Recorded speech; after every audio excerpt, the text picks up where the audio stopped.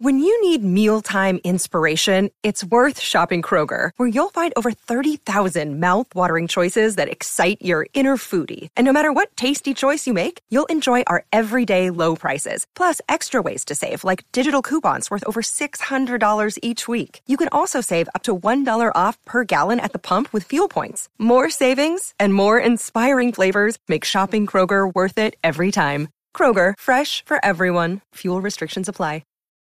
Hello and welcome back to the Space News Pod, a daily podcast about space, science, and tech. I'm your host, Will Walden. And on this episode, we're going to be talking about life on the moon.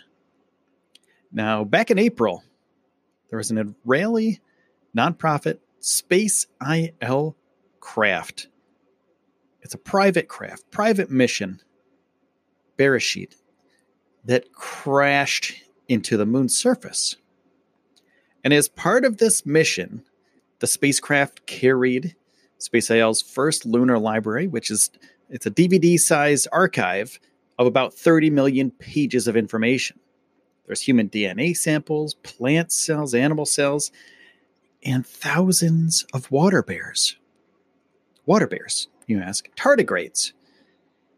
Tardigrades. These microscopic tardigrades are very tough.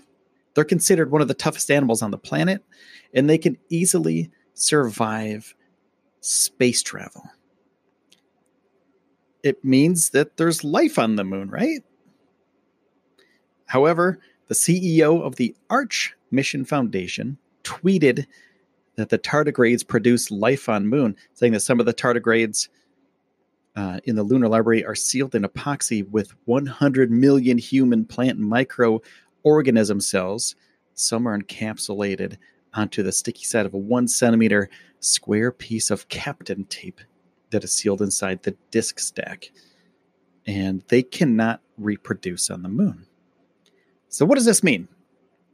It means that these tardigrades are alive, but they're not on the surface of the moon.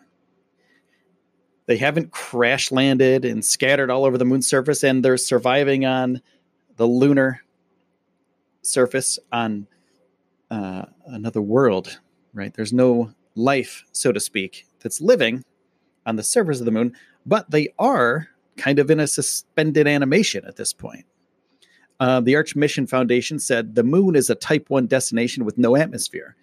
We are mindful of planetary protection, and we would not send anything to a location with an atmosphere. The moon already has nearly 100 bags of human waste left by Apollo astronauts, plus a small plant landed by China. So if you think about that, there's human waste on the moon.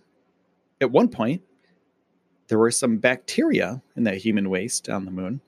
So there was life on the moon that wasn't a human. Makes sense, right? So now there's tardigrades that are sealed up. They're not scattered everywhere, and they're on the surface of the moon. So don't fret, anybody. They're not coming to attack us. They're not going to become giant tardigrades that are going to come down to the planet Earth anytime soon. They're not going to have civilizations on the moon surface. They're not going to be working together. Like sea monkeys, if you will, if you know what those things are. They're not going to be in colonies like that on the moon.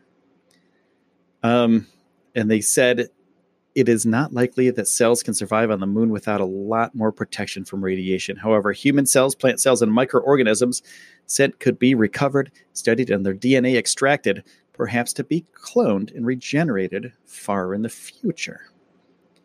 And they said, we send enough DNA to regenerate life on Earth if necessary, although it would require more advanced biotech than we have to do that. At least our DNA is off-site now. But note that cells and DNA cannot survive or reproduce on the moon. Yet if retrieved, they could be useful. Basically, they're saying tardigrades are harmless. They're not actually, we didn't contaminate the moon.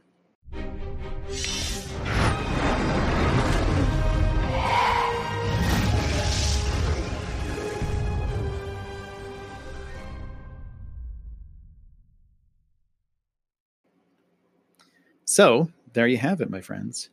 Tardigrades on the moon, living creatures on the moon, but they're not inhabiting it.